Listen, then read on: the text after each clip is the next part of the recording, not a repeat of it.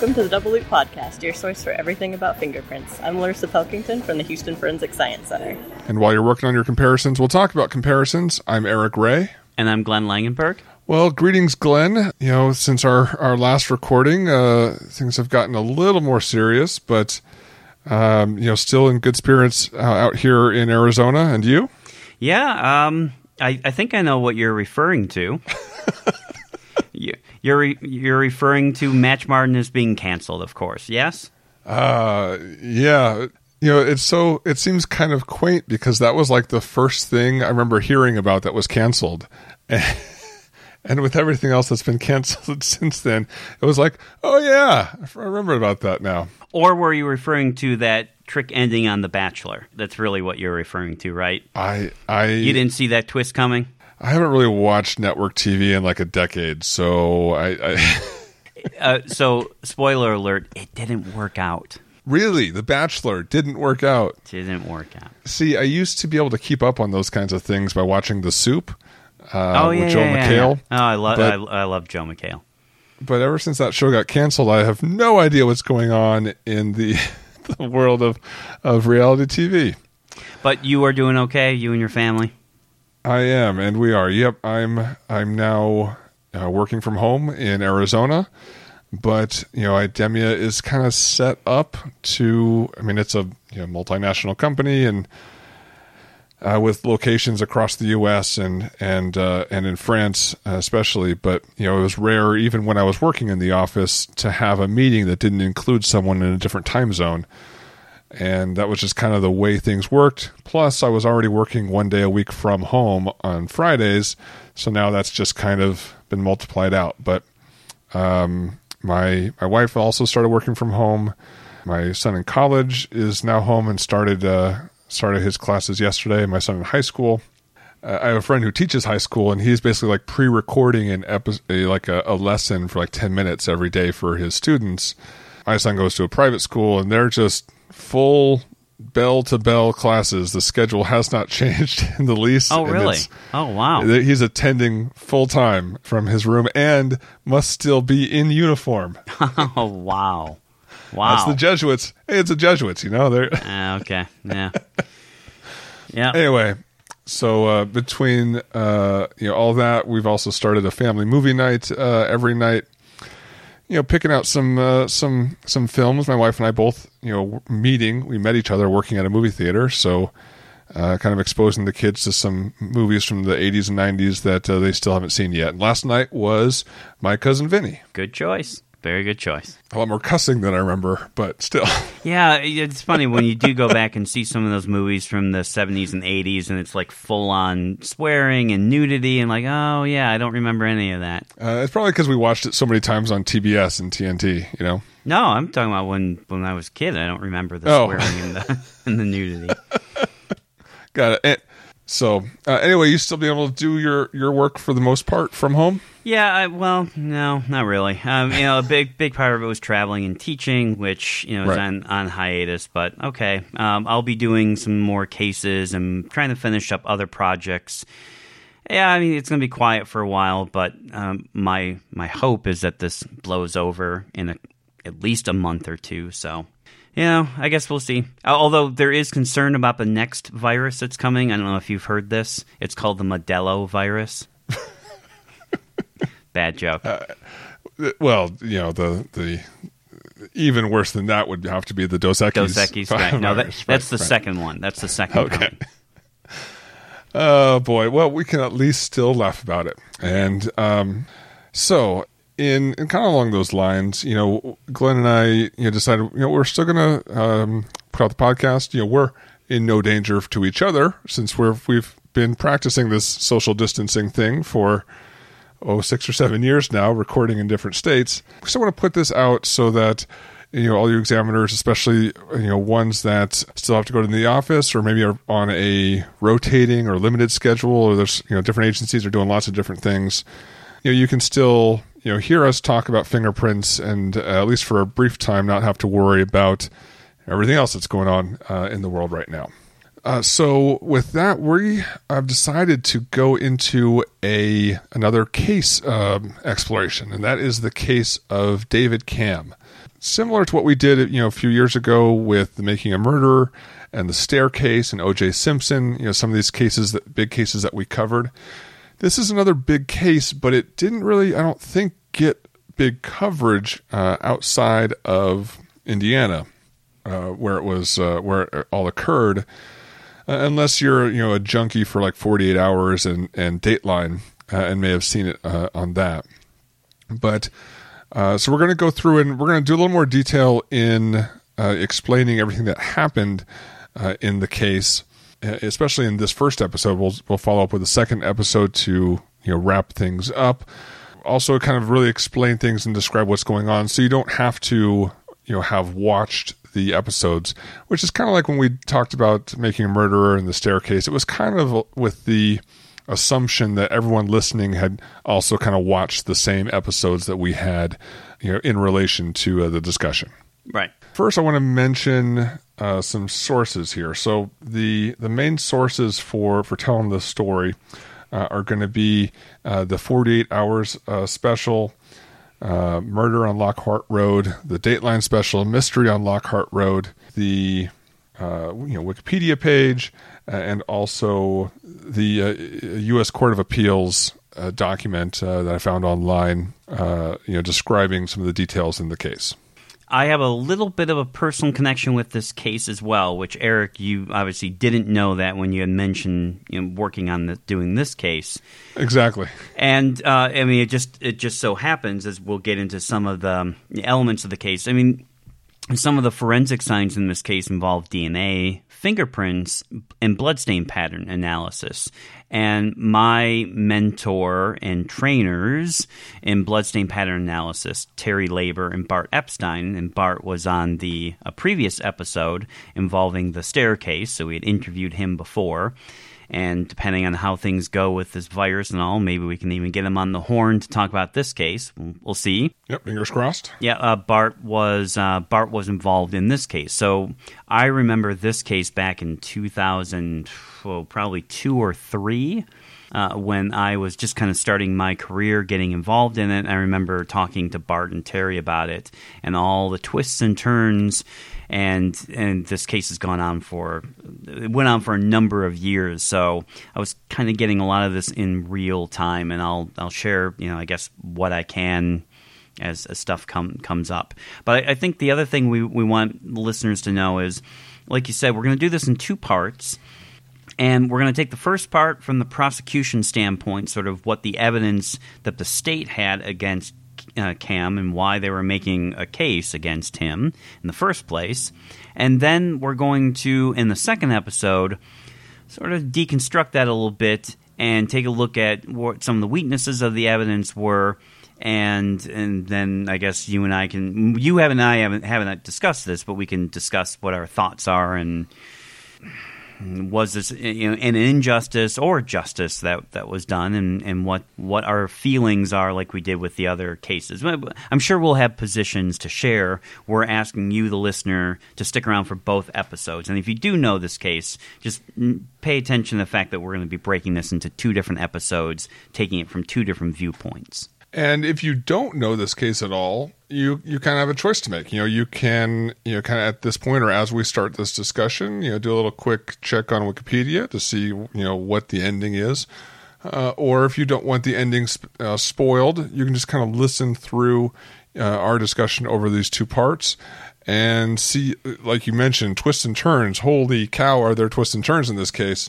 It kind of rivals The Staircase with the number of twists and turns. Yeah, I would agree. So you can kind of go along for the ride and see how your opinion evolves given the evidence on both sides.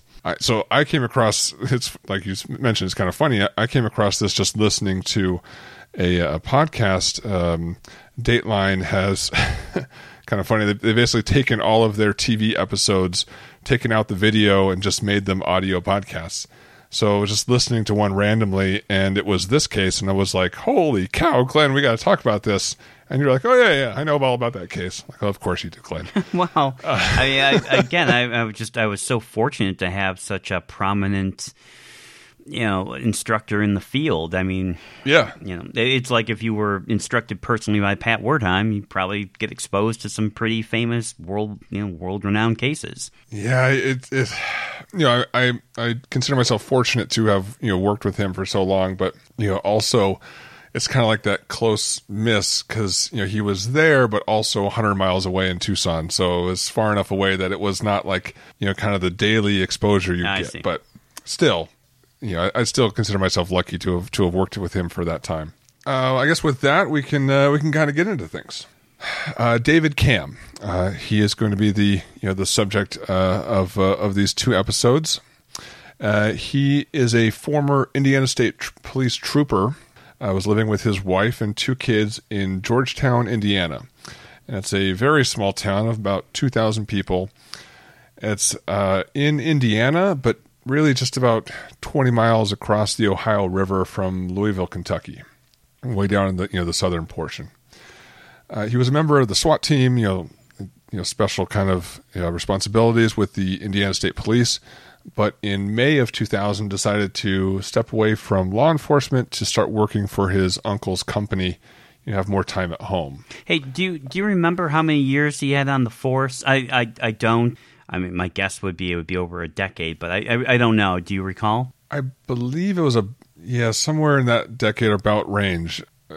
He was at the time in his mid-30s, 36, I believe. Yeah. Okay, that sounds about right. So, I believe it was about a decade or so. Okay. He's married to Kimberly Camm, and they have two kids, a boy named Bradley and a little girl named Jill. Bradley is 7 and Jill is 5. So on Thursday night, September 28th, so again, just a couple months after he retired from the state police, David Camm arrives at about 7 p.m. to play basketball at the Georgetown Community Church. And Kim, Brad, and Jill are last seen leaving swim practice and headed home also around 7 p.m. And at about a little before 9:30, right around 9:30, David Camm says that he arrived home and found Kimberly, Bradley, and Jill shot to death in their garage. So Kim is on the garage floor, slightly bent at the waist with a long pool of blood running from her head. And this pool of blood has basically a stream that, goes out of the garage proper and down the driveway even a little bit. Yep. David runs into the garage, checks on Kim, sees that really she's already dead. The doors to the Ford Bronco were open. And David thinks, where are the kids? And this is a Bronco, so it's only got the really two front doors within passenger seats still in the back. So he crawls in on the passenger seat to sees the kids. Jill is buckled in the back passenger side with blood in her hair. And Brad was kind of partially bent over the seat in the back behind the driver. David crawls onto the console and says that it seemed like Brad might still be alive. So he picks up Brad, pulls him out of the Bronco through the passenger door, lays him on the garage floor, and starts CPR. He then calls the Indiana State Police, again, where he used to work just a couple months beforehand, and just, screams into the phone, everyone get to his house. He runs across the street to his uncle's house. His uncle is Nelson Lockhart. If you didn't catch that, the Lockhart Road is the name of the road, so it's like a kind of a prominent family in town. I actually had never noticed that. Yeah, that's one of the things I kind of noticed that tonight, and just doing a little more research on it, is the Lockharts are kind of a big family in town, and Nelson Lockhart lives across the street. His David Camm's boss, the new company he'd left the state police to go work for, is Sam Lockhart. So, yeah, I had seen that was like the name of the episodes, but I had never kind of put it all together that this is, from his family as well. So Nelson, who also used to be a Indiana State Trooper, runs into the garage, reaches into the back seat and tries to be careful, but, touches Jill, the little girl's arm, to see that she's dead, and then basically keeps David out of the garage until the police arrive. Right. So, I mean, as you've described it, I mean, this is a fairly horrific crime scene. I mean, the idea that you're arriving after playing this basketball game to find, your family murdered like this, from his perspective, I mean, it's unbelievable to even think of that possibility. Oh, absolutely. I mean, and you can hear it in the 911 call that's played in all of these, Dateline 48 Hours episodes. He's just, screaming for everyone to get out there. And again, they know him, right? Yeah. The dispatcher doesn't say, go to, 123 Lockhart Road. They say, go to David Cam's house. Yeah. Right. Everyone knows who this is and where he lives. They've all been to his house before.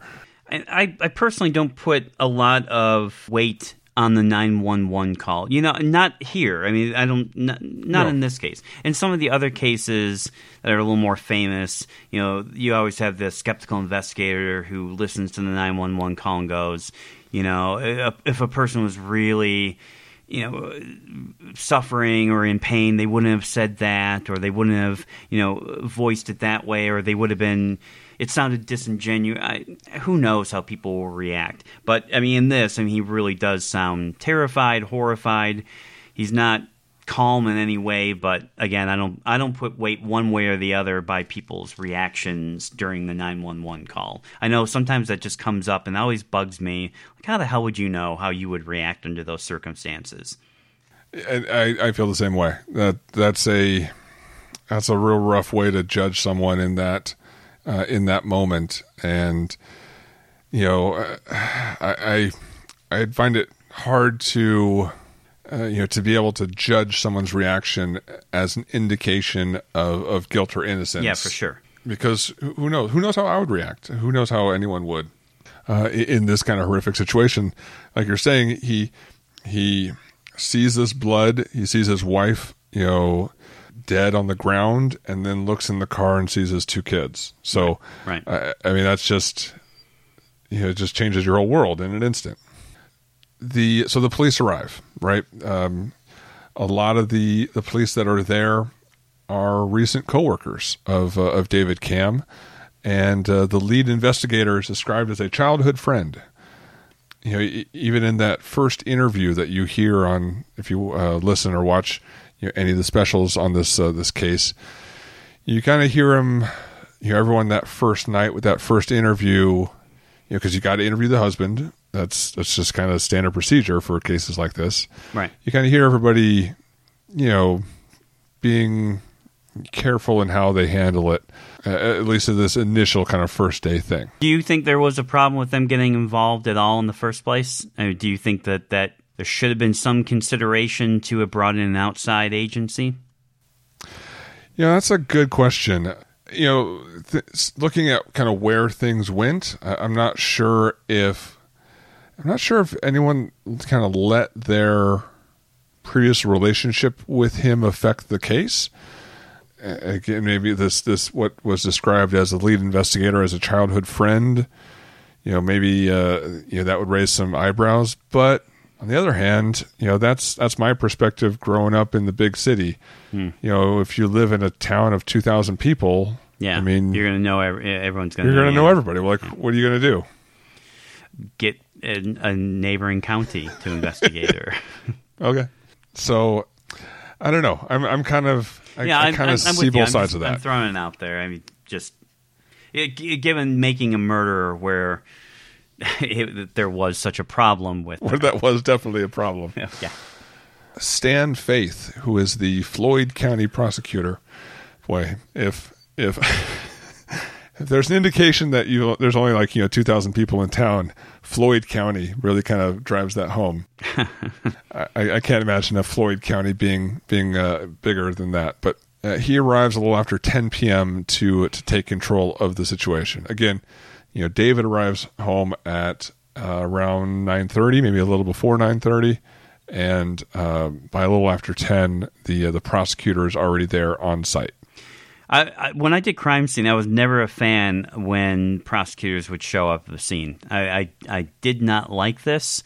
It didn't happen often, but when it did, I was not a fan of that. That always strikes me as kind of strange. It seems not quite the time or the place for the prosecutor to be already involved, you know? Yeah, I agree. Let the investigation happen naturally. Collect the evidence you need to. And I'm just a big fan of just let's be real thorough. We're in charge. We're calling the shots. Although, right. I mean, I will tell you that it was sometimes nice getting some thoughts from the investigators or prosecutor from a distance while we were still at the scene about where the investigation was going and what evidence to sort of consider as the investigation would take a turn. But having them there at the scene, controlling the investigation, I do not like that. Right. No, I definitely see that point of view. Yeah, as he gets there, he sees that, and all the investigators see that Kim and Jill had both been shot in the head, what was described as execution style, and that Brad had been shot in the chest. Kim, the wife, is lying by the passenger door. I think that's right. Just kind of occurred to me that she must have been driving. So, but that's the note I did take from the special. But her pants were down, and kind of strangely, her shoes are set on top of the roof of the Bronco, kind of above where again, it's a 2-door vehicle, but above where the rear passenger door would be. Right. If that makes sense. Yep. Brad is on his back. Obviously, like I described earlier, David had taken him out of the vehicle to try to do CPR on him, and there's a gray sweatshirt nearby. And the shoes is kind of a weird thing, right? If you go to a website called Murderpedia, which I'm sure you can put together what kind of website that is, skip to kind of, if you want to, not spoil the ending here, skip to photo gallery number 2. You can see a crime scene photo of the Bronco with these shoes right on top, and it's just weird. It really is kind of weird that there's just a pair of shoes on top of this car that had belonged to the deceased victim here. Have you seen that picture, Glenn? Oh, yeah, I've seen the crime scene photos Okay. back when Bart and Terry worked the case. And I think your point being here is, I mean, they are clearly neatly set side by side on top of the vehicle. Yeah. Yeah, this is not they were sort of randomly askew. They had somehow landed or something, one of them got thrown here or there. They were neatly placed next to each other on top of the vehicle. It's bizarre. I only assisted in a handful of crime scenes, bringing just that latent print expertise to it. And I know you did a whole lot more of that than I ever did. But I mean, even me, first thing I comment on and walking around in that crime scene would be, why are the shoes? She's got no shoes on. Why are her shoes on the? Like, why would they be there? Like, did she take them off? Like, okay, so just imagine the scenario. She drove home, she gets out of the car, she walks around to the passenger side because that's where the youngest child is, to maybe help that youngest child out, and maybe takes her shoes off and just kind of puts them there, and then was all of a sudden surprised by the perpetrator, or did the perpetrator put them there? Like, yeah, that actually, what you just described was exactly what I would have thought, and in fact initially did think, was that her feet must have been sore or something. Maybe they were swollen, and so right when she was done driving the car, she takes them off, puts them in her hands, has them in her hands when she sets them on the hood or on the roof. The vehicle, right? Yeah, on the roof. And exactly as you said, then she's about to help her kids when she's surprised by somebody, perpetrator who does this, and then that's when everything goes wrong. And my assumption was that, of course, she had put these here. So the other strange thing is that her pants have been pulled down, right? And what does that all mean? in all of that scenario as well. That's got to be from the perpetrator, because you don't. I mean, as you're bringing your kids inside, you don't pull your pants down. And again, if it was Cam, then this is him staging it to make it look like something else. I mean, he worked as a trooper for 10 years, right? Right. That if anyone's going to know how to stage a scene, it would be David Cam. Right. And if he did stage it, I will say then the shoes on the vehicle are bizarre, but sort of a nice touch, but bizarre touch. I mean, you'd have to have such a strange mind to think to do that. Because, I mean, if you were going to stage it, assuming that you kill her first, then you would take the clothes off, and then you would scatter them all over the garage and make it look forced. You wouldn't take the shoes neatly and set them on top of the roof. That... I get it. It's just the way you said it was like it's a nice touch. Yeah. It's evil genius. Right. No, it really is. All right, so the investigators take David Cam back to the station that night to conduct an initial interview that night. Again, he's the husband. He knows he's got to be interviewed, and they got to get that information so they can get out and find who did this. And the investigators, they have to start with the husband. It's just law of averages. That's usually the reason for the crime. So that's just the logical starting place.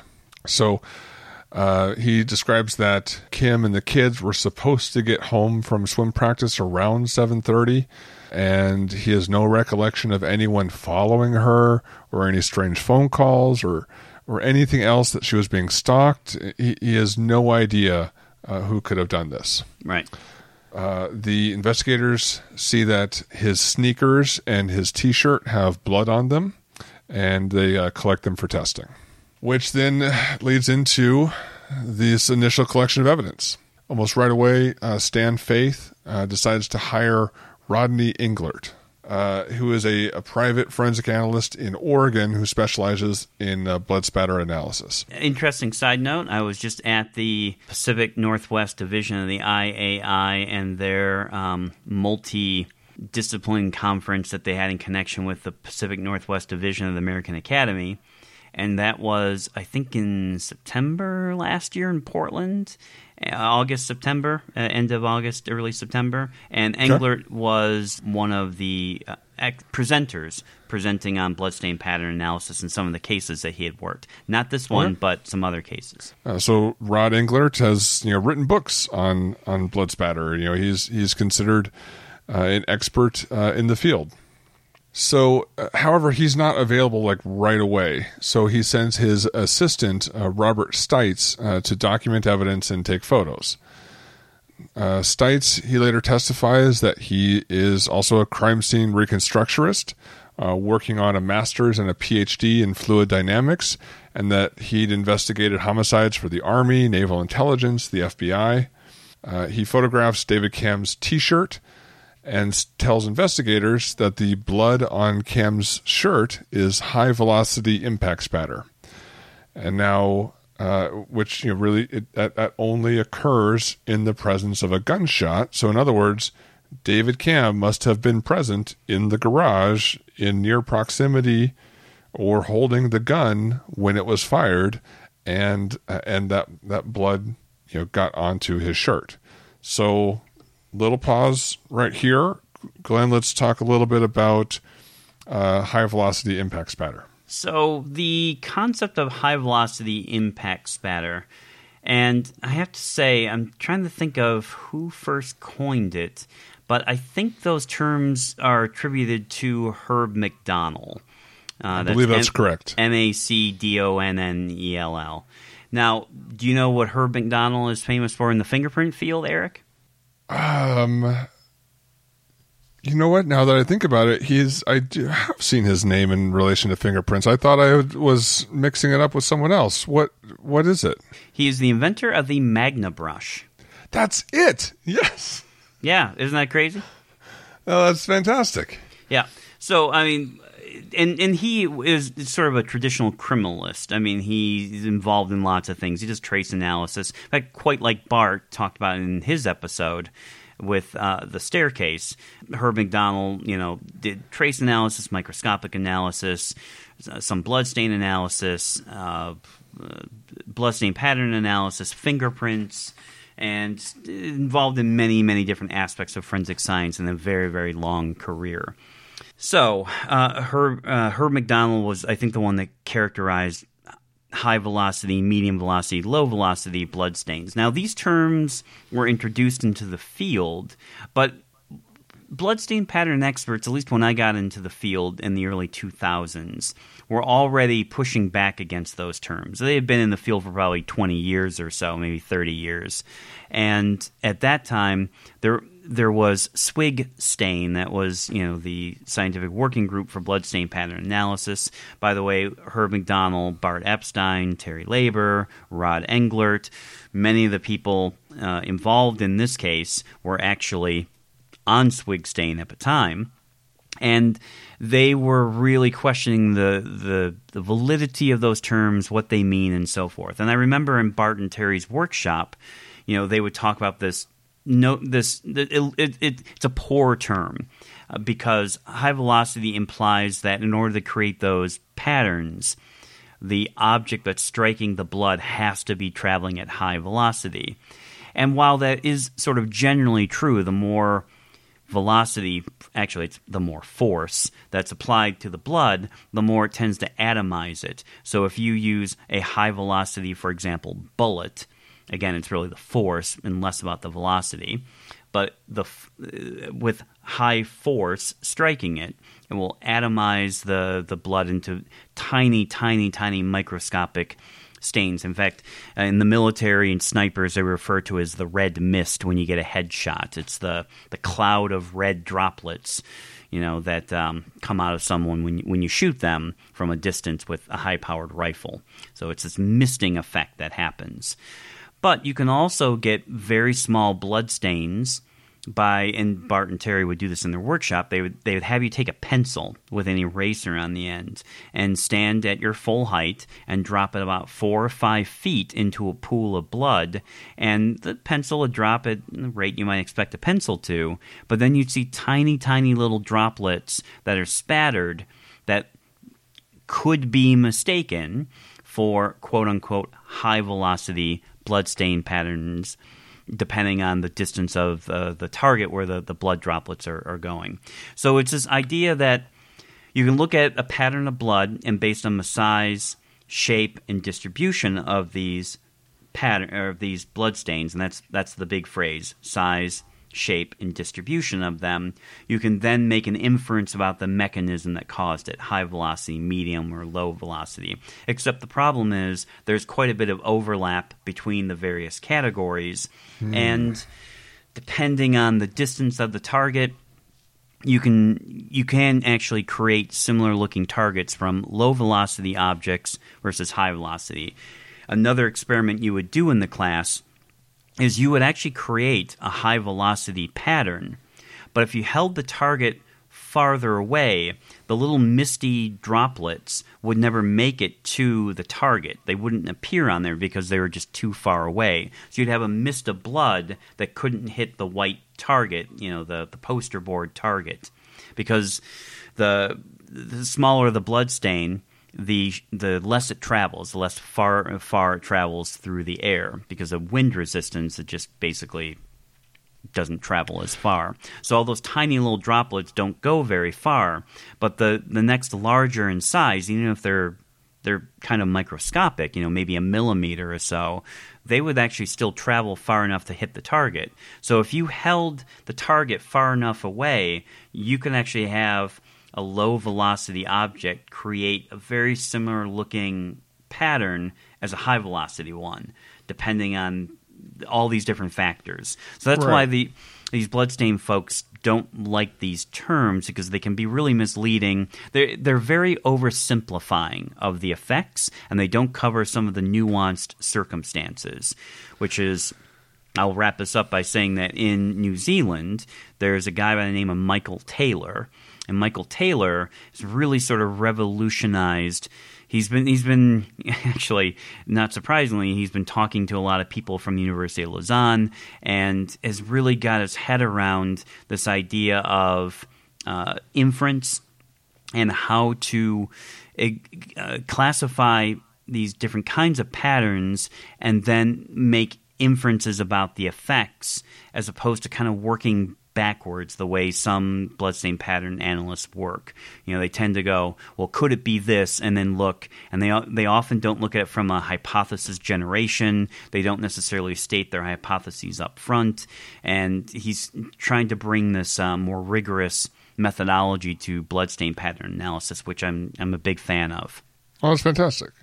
All right, so I get there's some overlap here, and maybe some of these terminology is being reworked. But if say I were to fire a handgun, and I was standing within, let's say, 3 or 4 feet of of person that is hit with that bullet, could the bloodstain pattern from that impact stick on me in such a way that would be indicative that I was that close when the shot was fired? So that's a great question. So the answer is it depends. For example, if you shoot them in the head and there's not a lot of hair there and you get that mist, yes, it's actually quite possible. You get this mist, your hand is there, and as the droplets are kind of not flying very far, they're just misting, and they're just falling down from gravity, yeah, you could get many of these tiny little droplets. You could get some of the mist on you as well. Now, if they have a lot of hair, then sometimes the hair sort of mats that down and protects it. Same thing with clothing. If you're wearing a lot of clothing, you might not get any at all. I mean, the bullet could go through and through, and you would get zero blood stains because the clothing keeps it all encapsulated. Now, if you shoot them and they start to bleed and it soaks into the clothing, and then you shoot into the bloody area of the clothing, after or then yes, you could get that. So that's why it's very complicated, because there's all these different nuances that would have to be taken into account. So often and this is the Michael Taylor approach, what you should do is look at the stains that you have, look at the size, shape, and distribution, and then ask, could it be from this mechanism? Well, yes, okay. Could it also be from this mechanism? Well, yes, okay. So what can you eliminate, and what can't you eliminate? And start going down that road. That's why it's important to not go, oh, I think that there was a gunshot here. Then look for those misty stains and go, yeah, I see those. As you know from previous episodes, Eric, that's that painting the bullseye, around your hypothesis. And this approach we talked about, the source level, activity level, what we're really proposing are activity level propositions. Given the size, shape, and distribution of these stains, would one expect to see them under this scenario versus this scenario versus that scenario, and so forth? And you usually have to propose multiple different scenarios, again, depending on where the person was shot, how many times they were shot, what the caliber of the weapon was. And you said how close they're standing. Now, if it's a contact wound or you're really close, you have a higher percentage of that.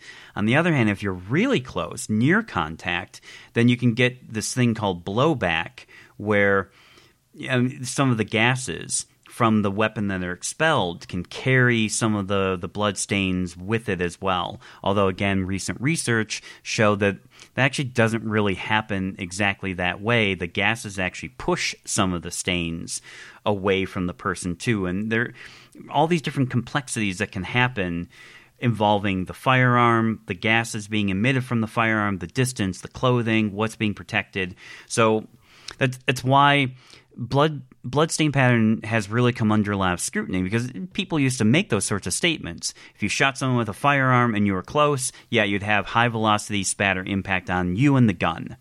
Not necessarily. And there were a lot of probably mischaracterized statements and cases in the past as they're really kind of waking up and realizing the limits of their science as they're doing a lot of really cool high-speed camera research to really investigate these mechanisms. It's funny you say that. As you were earlier when you were describing, like, the gases coming out and being pushed away, or the blood and the gases from the firearm. That's exactly what I was picturing. Is these very super slow motion videos of all these being displayed and that's anyway. That's what I'm picturing in my head right now in this audio format podcast. So that's amazing you should say that, Eric, because guess what? I didn't know that you were going to bring this up, but if listeners want to really look at this, there was some great research that was done probably about 10 years or so ago, and it was done through what was called the MFRC, that's the Midwest Forensic Science Research Center, which was out of Ames, Iowa, which now is involved in CSAFE and all that. Yep. But if you go to the website, and I'll give the website, it's ALvideo, and that's all one word, alvideo.ameslab, that's AMESLAB.gov, alvideo.ameslab.gov. You can find over 500 clips of slow motion bloodstain pattern analysis, and take a look at who did the research there. Well, that's cool. Who did the research there? It is Terry Laber, Bart Epstein, and Michael Taylor from New Zealand. Nice. So the very guys I was talking about, they're the ones that got a high-speed camera and did. You go there, it's incredible to see the work that they did, and you can see it all in slow motion. And look at some of the firearm shots where they are really testing, shooting into blood-soaked sponges, shooting into things encased, like if it's covered with something like tape or clothes or whatever, how that affects all the. And any of the listeners can go check for themselves, and you will see tons and tons and tons of videos where they investigate this. And you'll see that they really blew the field wide open by disproving some of the current conventional wisdom about how these things happen. People hadn't really tested it up to this point, and you can see it with your own eyes how some of these things don't happen the way it was said to have happened at the time. Right, like the blood research that you and some other people did a few years ago in fingerprint ridges and furrows to see how that was done. It was kind of counterintuitive as to what we kind of had thought up to that point. Yeah. I mean, it's so simple, but no one had investigated it at that level. And it's incredible all the different conditions that they looked at. But, I know that this case was near and dear to them, so they really wanted to be able to investigate the different mechanisms like firearms and how that could have an impact on the spatter, blowback, and all these other things that were, possible mechanisms. Impact. I see what you did there. Have an impact on. Yeah. And you guys may be thinking, we really don't set some of this stuff up where Glenn's like, hey, since you mentioned that, no, we really don't. No, that's really cool. I want to see that. Some of those YouTube channels that do the super slow-mo stuff are really cool, and then applying to forensic science is even better. Yep. All right, back on to the case here at hand. Later on, that blood found on David Camp's T-shirt is DNA tested and is found to match Jill, the 5-year-old daughter.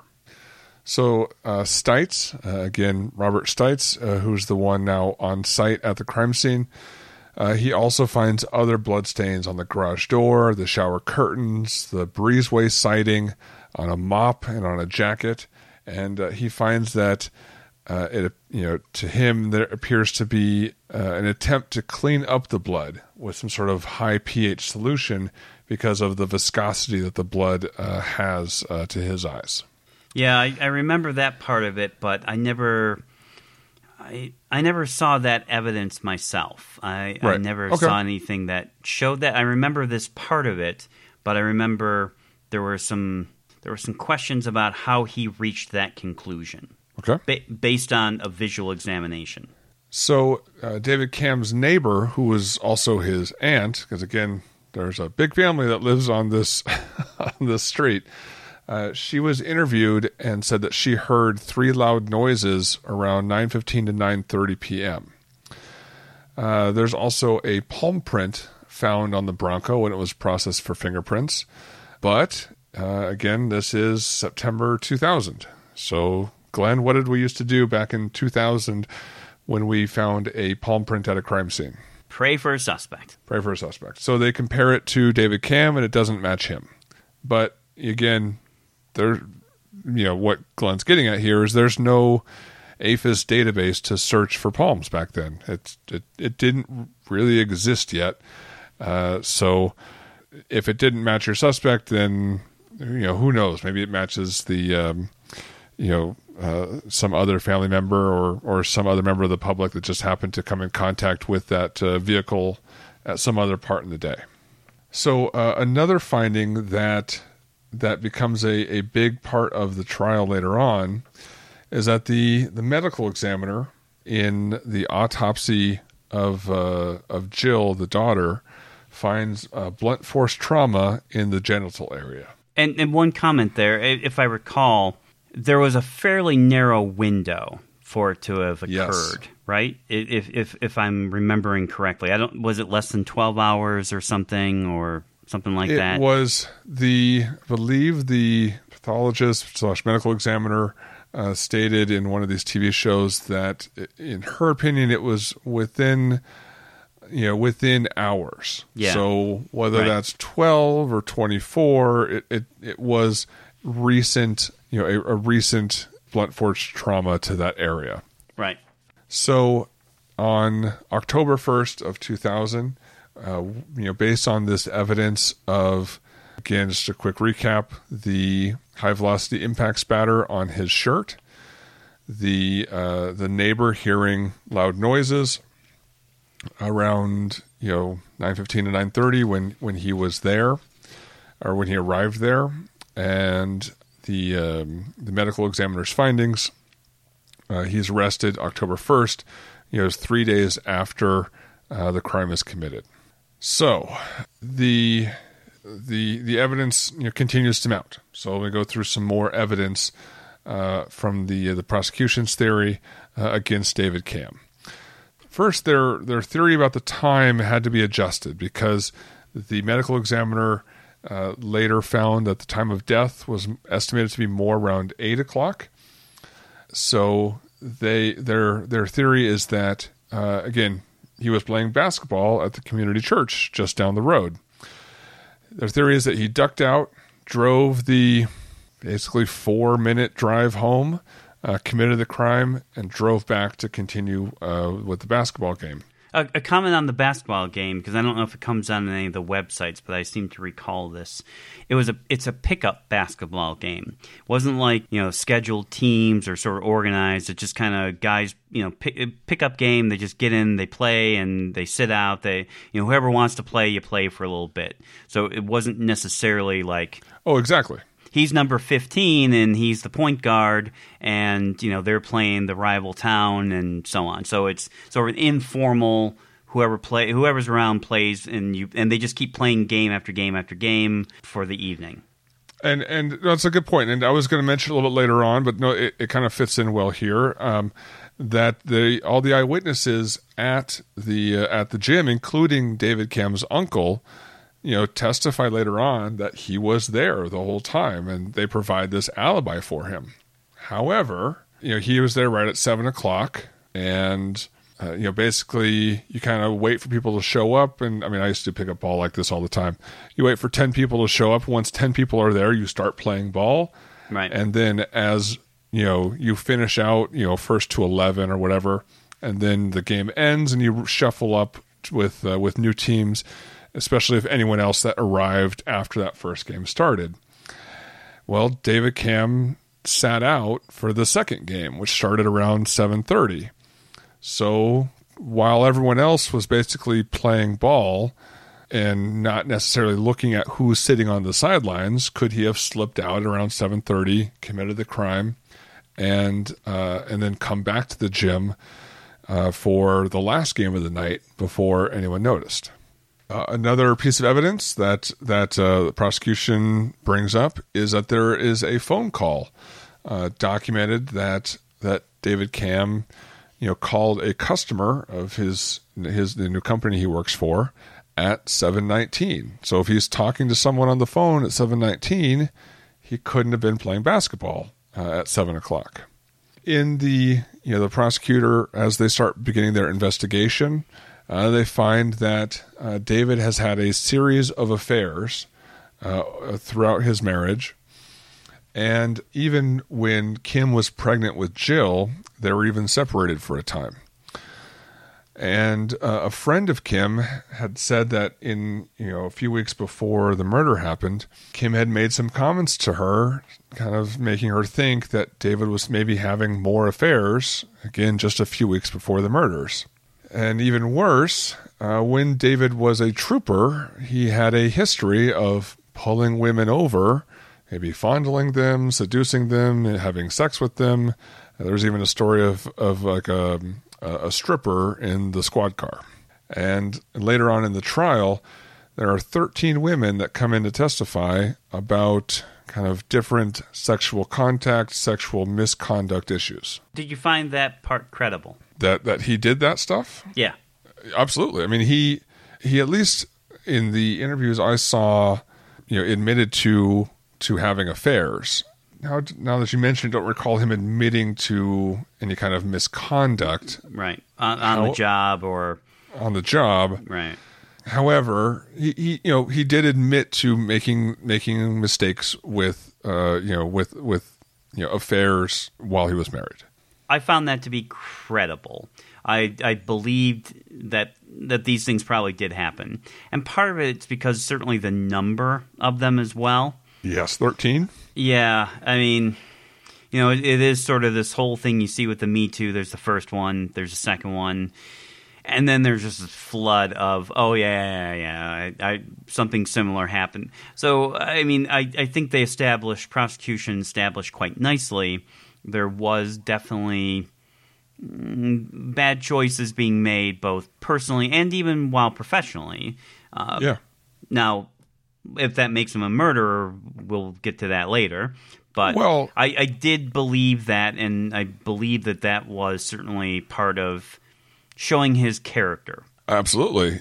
And it, my first thought was, well, wait a minute. You got 10 years in as a trooper, and then you decided to go work for your uncle? Yeah. I actually that's sort of why I asked the question in the beginning, just to kind of why not wait long enough to get vested and state pension and all this. And that's sort of why I was sort of curious. I really want to know what was the deal to go work with the uncle. How much was he going to make versus a state trooper? He did say he was going to be making more, and that it would let him spend more time with family. I believe both of those things. And I would, again, yeah. I mean, you're, a rural state trooper. You're not necessarily pulling in the big money from that, but it still makes you kind of think, things that make you go, to quote the wise CNC Music Factory. Wow, dude. Wow. All right. Also later on in the trial, prosecution also finds 2 inmates that testify that David Camm confessed, or at least, said to them that he had committed this crime. Did you find them credible? I mean, I think we've gone through enough of these stories about, jailhouse snitches where my instant reaction is not credible. I am shocked at this day and age that they are still allowing this kind of thing. Unless it's like an undercover friggin' officer who's in jail, for a week or two with the guy trying to... I don't want to hear from him. I'm serious. I have no idea how this is still allowed. Whether or not it's true or not, I didn't find it credible. But if it's true, I don't know how this is allowed. like you said, Eric, there's so many cases where so many cases, and it's so manipulative. It's so, hey, if you say this, you can get. And man, I mean, the stories out of, I mean, whether you watch documentaries or I have a friend that's been in the prison and some family members, whether or not you hear family stories and friend stories about prison, man, these guys would do anything to shave a few days off of their sentence. And if you're talking months or years, okay. Sign me up. Right.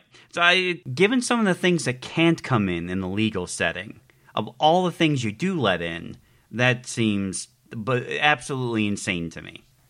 All right, so that's basically the evidence for the prosecution. They go to trial. Oh, hey, one other thing, just to clarify too. Sure. The officers that all worked with him, the investigators that knew him and all this, by the time that this is going to trial, I mean, they are convinced they do have the right guy. I mean, there's no, they're not hedging their bets at all, or it just seems really unlikely that he was capable of this. They're full on, oh no, this guy's a scumbag. He did this thing to all these women. He wanted out of his marriage and the possible sexual assault on the daughter. Maybe the wife found out that he was doing something to the daughter. She confronted him with it, kind of similar to the staircase. The theory is that the wife caught, the pictures on the internet with the gay escorts and confronted him, and he lost his, and then killed her. In this, there's that same kind of thing that either he wanted out on the timing of it, or she maybe discovered that something was happening with the daughter and had confronted him recently with it. So he was very motivated, and all of these cops are at this point are all in that. Oh yeah, he's the kind of person that not only could do this, but most definitely did this. And I mean, and look at what they're finding. That yes, they're finding. Oh, this guy we know. Yeah, we know him. However, he's been having this series of affairs, and we've investigated domestic violence, domestic homicides before. That's the kind of thing that leads up to a wife being murdered. There's the medical examiner saying that there's this not only that there's blunt force trauma, but that the medical examiners are saying that it was because of abuse that had happened in recent hours before the murder.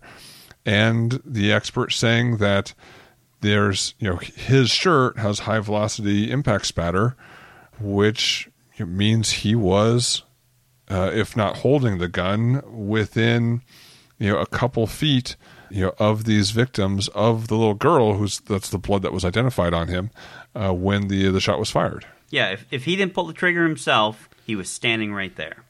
Right. So they take this all to trial. And David Camm is found guilty and sentenced to 195 years. However, 2 years later, there is an appeals court that rules that the 13 women testifying about all of the sexual conduct, sexual misconduct, should not have been allowed to testify, and a new trial is ordered. And that appeals court was pretty harsh on the trial judge too. They laid into him and said, you should not have even considered this for really one, much less 13. Yes. I mean, not only talking about, prejudicial. Yeah. But, just the bolstering, just sort of the same thing over and over. Although, legal scholar. And again, take the Harvey Weinstein case or some of these other more high profile actors and producers coming under scrutiny of late. Yes. They are marching a number of witnesses, all kind of saying the same thing. Although the point is their testimony is directly related to the crime. It is not a crime to have an affair. So I think what we're saying here is, do we believe these women, in general, that he did this? Yeah. However, that doesn't what the appeals court is saying, that didn't really apply to this murder case. And prosecution's argument is all towards motive, because Exactly. it establishes a pattern, it's sort of a disrespect for women, and that he's the kind of person that could do this. He's no upstanding citizen, ex-cop, family man. In fact, just the opposite. Right. If he can, basically molest women that he pulls over as a trooper, then he can molest his daughter and, kill his family. Yes.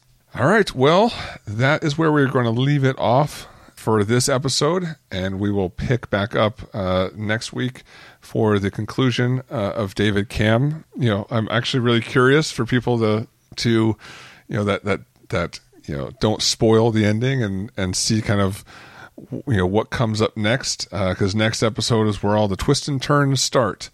And holy cow, are there some twists and turns in this case? Indeed. So looking forward to that, and hope you guys enjoy not our normal thing that we get into, but when we step aside from the papers and the interviews and all that to actually dive deep into a specific case. Not that we won't do interviews in relation to this as well. This plan is also to still interview Bart Epstein about his involvement in this case as well. And, some of the things that he may have to say about this from, his really close involvement and perspective. All right. Well, Glenn, I'd ask, if you had any classes coming up, but I'm not sure that you necessarily do, but maybe later on in the year, you've got a couple things scheduled. Well, let me just say this. I've been doing a lot of work on the website. So if you do want a list of upcoming classes, towards the end of the year, including some ones that have been added, assuming that they are able to go. Yes. We did add a new one, the Practical Answers class, which is with the defense attorney, and that class has been added to June in the San Diego area, which is a wonderful time to visit San Diego, and a number of other classes later in the year that presumably will go.